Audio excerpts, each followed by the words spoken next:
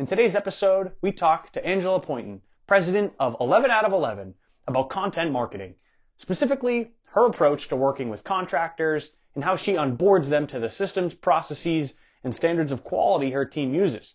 We talk about thought leadership and how her team surfaces a client's thought leadership in the content that they write, as well as the types of prospects she looks for and works with in this new normal. Agency Unfiltered, let's do it.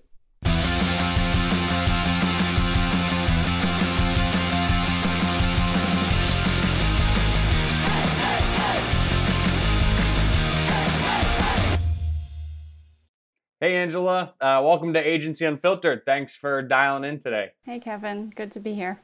Yeah. Obviously, this would have been in person, but we'll pivot a little bit and do it remotely. Where are you dialing in from today? I'm in a town called Ardmore, Pennsylvania. It's just a couple miles outside of Philadelphia. Very cool. Philadelphia is on my short list of places to go. So I would imagine you have a favorite cheesesteak place, right? Is that how committed are you to a particular location for a cheesesteak? I can't speak to the cheesesteak thing, not cheesecake either. If you had a cheesecake place, I'm open to that too. So. Yeah, I was a vegetarian for about 25 years. So that makes a whole lot of sense. Yeah. So you're staying out of the cheesecake wars. That's fine. And the cheesesteak wars. Yeah. Yep. Well, you know what? We're not here to talk about cheesesteaks. I think we're here to talk about agency service offerings and maybe more specifically content marketing, which is exciting. Sounds like you and your team have a ton of experience there and some insights that hopefully I can dig into today. So maybe the best place to start is how have you been able to scale out your content marketing service offering? So if there's any insights or some table stakes information that's worth sharing as to how you think about content marketing, how you approach it, and how you've been able to successfully scale it thus far. Yeah. So our approach is that content marketing should be rhythmic and systematic, meaning that it's not helpful to most companies if you're dripping out content a little bit in January and then maybe a couple pieces in the summer and so on. So our team is comprised primarily of subcontractors. So we pull people in based on industry expertise or discipline expertise as it relates to content marketing. And that's how we fulfill our client work. But on top of that, a big part of our promise to clients is that we are producing content every single month, if not every single week for them, depending on, their particular scope of work. So part of our team's expertise is in creating that content in a rhythmic way so that their audience and Google, let's face it, is consistently seeing that they're releasing new SEO optimized content. The word rhythmic really it visualizes the process really well, right? I mean, you even use the example, you can't trickle out some content in January, maybe later in the summer and hope that's going to do the trick, but it has to be consistent, reliable, and to your point, rhythmic. I love that. Let's dig into the subcontractors. I think I would imagine a number of agencies or HubSpot partners or service providers rely on a network or a bench of subcontractors for delivery. From your experience, how do you make sure that when you bring in subcontractors, they align with or onboarded to your systems, your processes, your standards of quality? What does that onboarding process look like? Mm-hmm. So when we first started 11 out of 11 and we had a small handful of clients, I was able to tap in my network of people I knew I had worked with before, networked with before, or maybe they were a vendor at a prior job of mine. So I knew that their quality of work was good, but obviously quickly exhausted that network as we grew. And so we developed a pretty systematic interview process. So we do go through an interview process with subcontractors just like you would with an employee. We do talk about culture and all those things that are traditionally applied to what would be a W-2 employee. Because let's face it, they're a member of our team.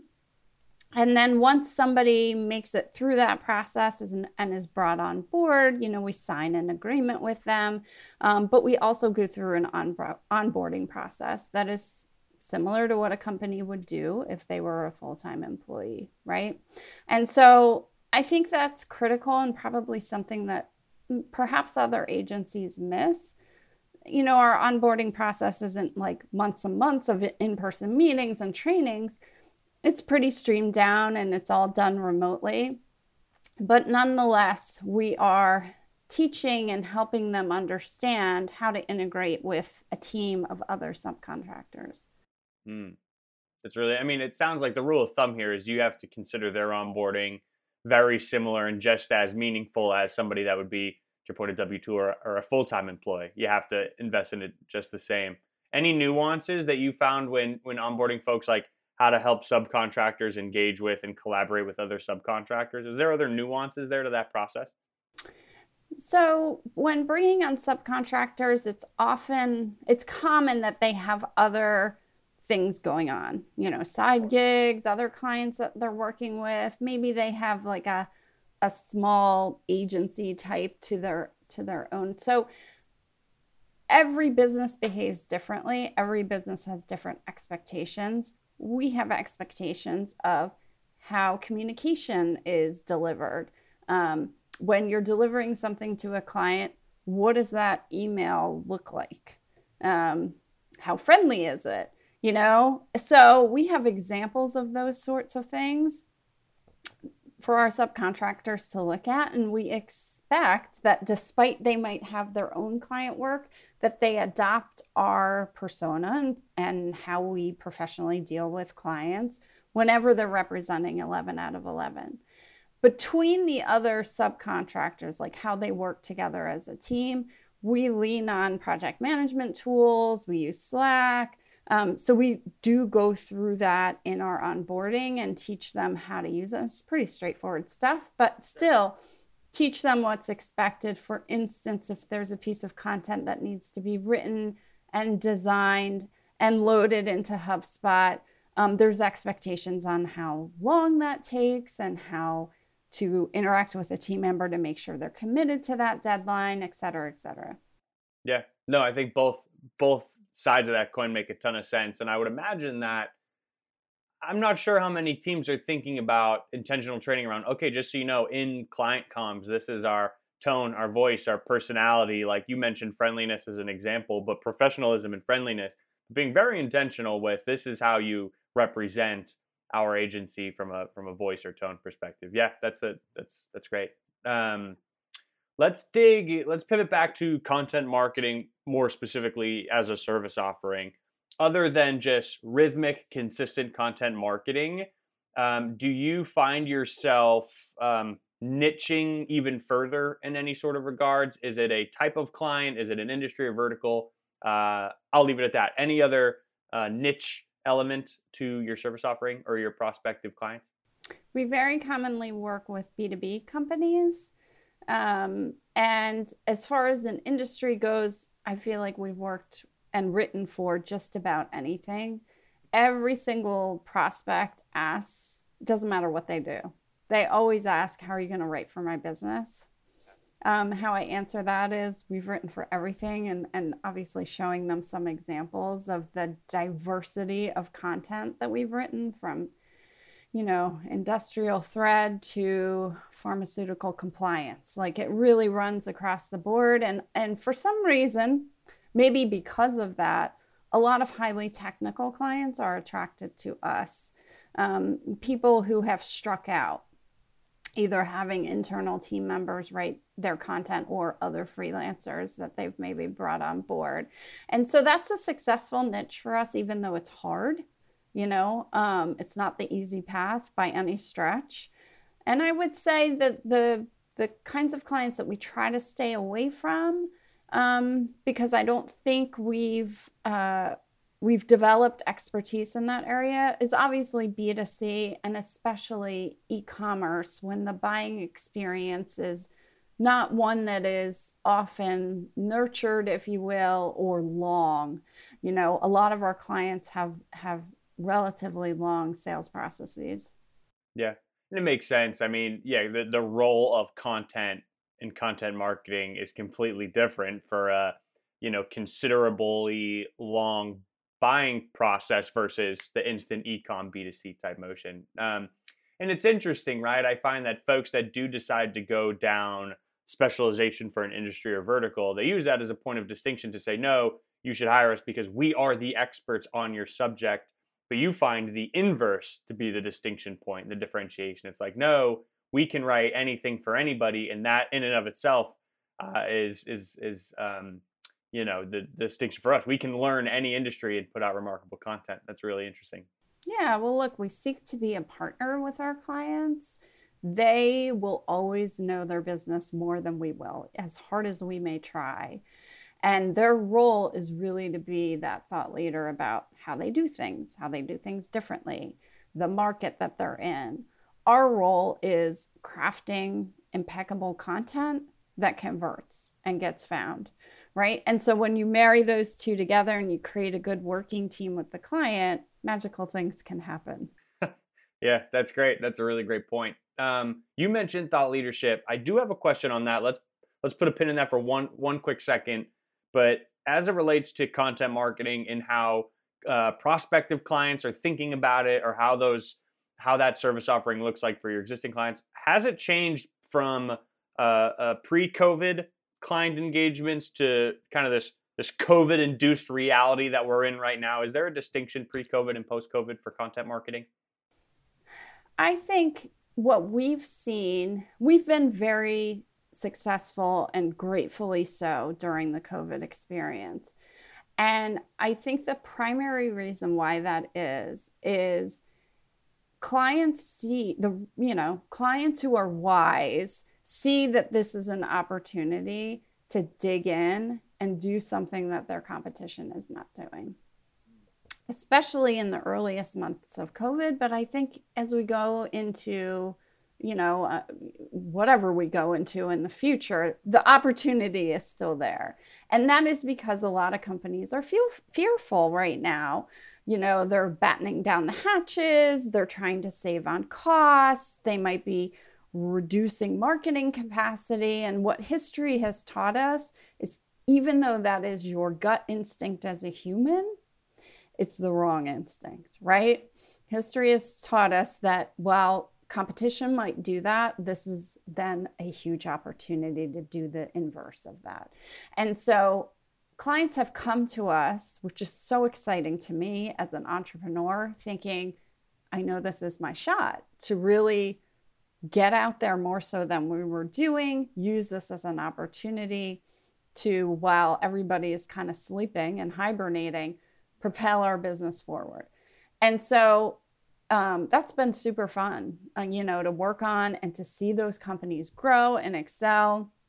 And let's face it, they're in, technical industries, and people that we work with are not impacted in the same way as restaurants and bars. And so I want to put it out there that I understand that many industries, you really do got to batten down the hatches right now because it's kind of life or death for your business.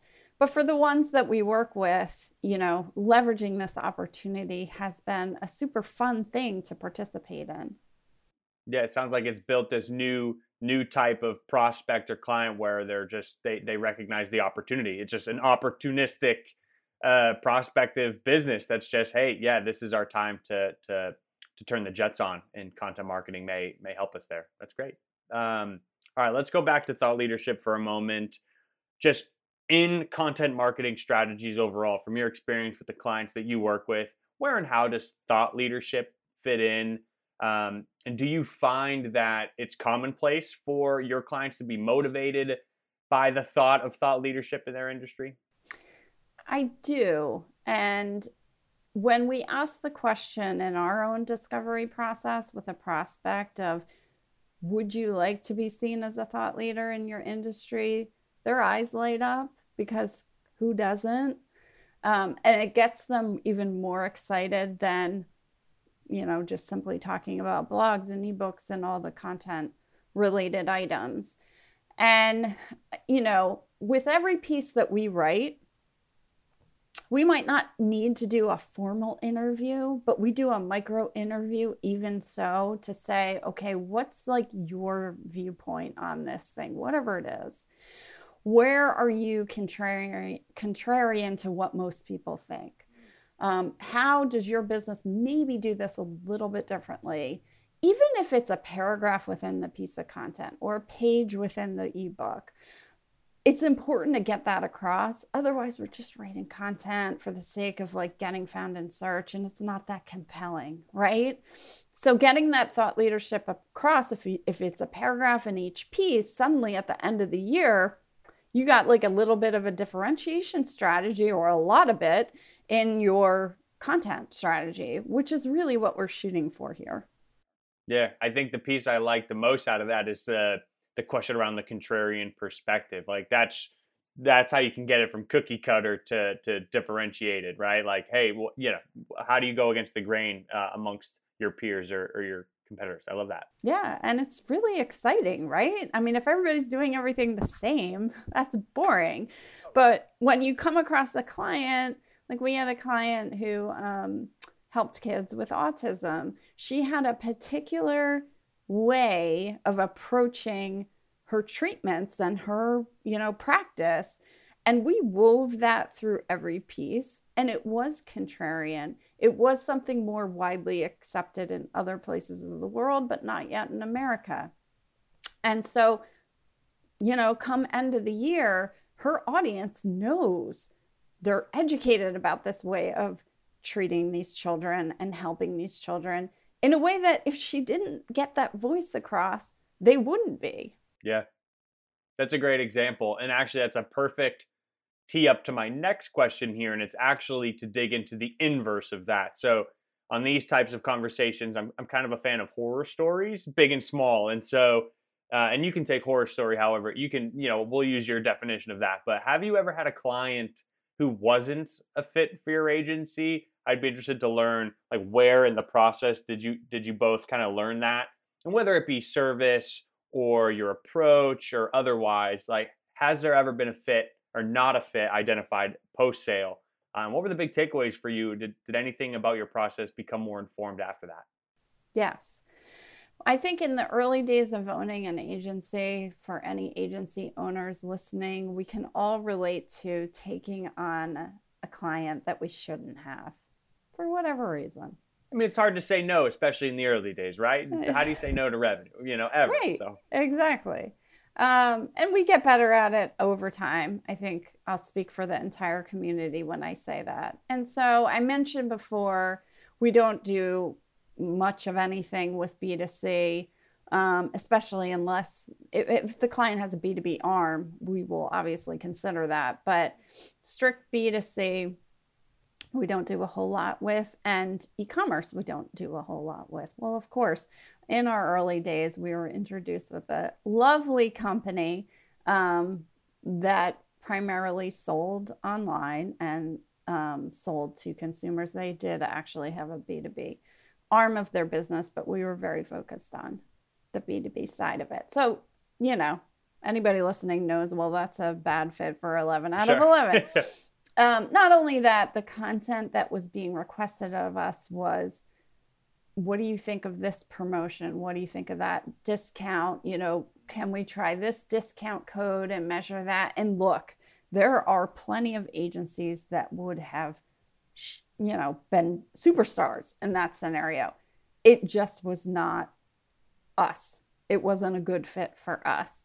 And so we both got through their busy season, and at the end of that decided to part ways, and it was absolutely the right decision.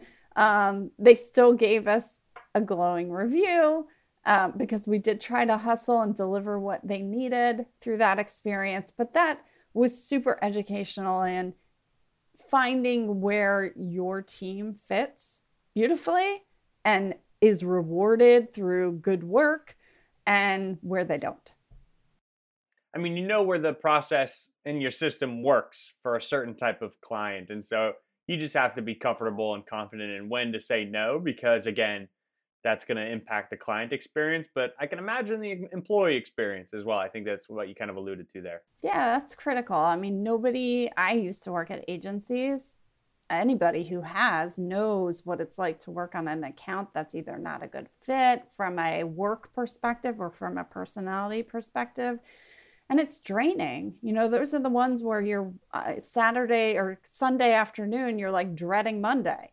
So I don't want that feeling for anybody who's on our team. I don't want that feeling myself. And the client doesn't want to be working with a team that's having that feeling.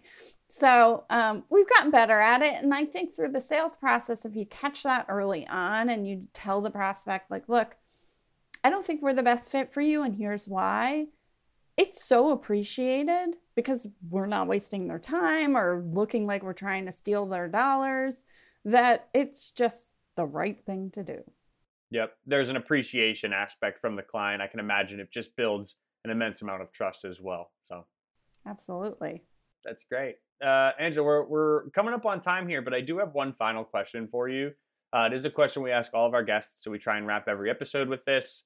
And from your experience, what is the strangest part of agency life overall? Or weirdest or strangest? I think for our market, they're not used to hiring agencies. And so when you've worked at agencies almost your whole career and you understand them intimately, it's weird to sometimes experience a prospect who doesn't know like what they're really hiring, and the value of what they're hiring. Now, of course, with any sales process, it's your charge to help them understand that. But when you're serving the market that we are, where it's not huge companies, but more mid-sized market companies that are in this technical field that's not very sexy. Like you think about Mad Men, what they're educated on that level versus what this is really like. There's a disconnect. And so it's funny sometimes to answer the questions that they have just because they've never been through it. Look, when we as a family adopted our first dog, we were like deers in headlights. We had never gone through this experience, and they're like talking to us and educating us on the, way out the door. It's similar to a family that always had dogs. It would have been like, duh, of course. So, that for me is a little bit strange and will probably always be strange, but it's just part of the deal.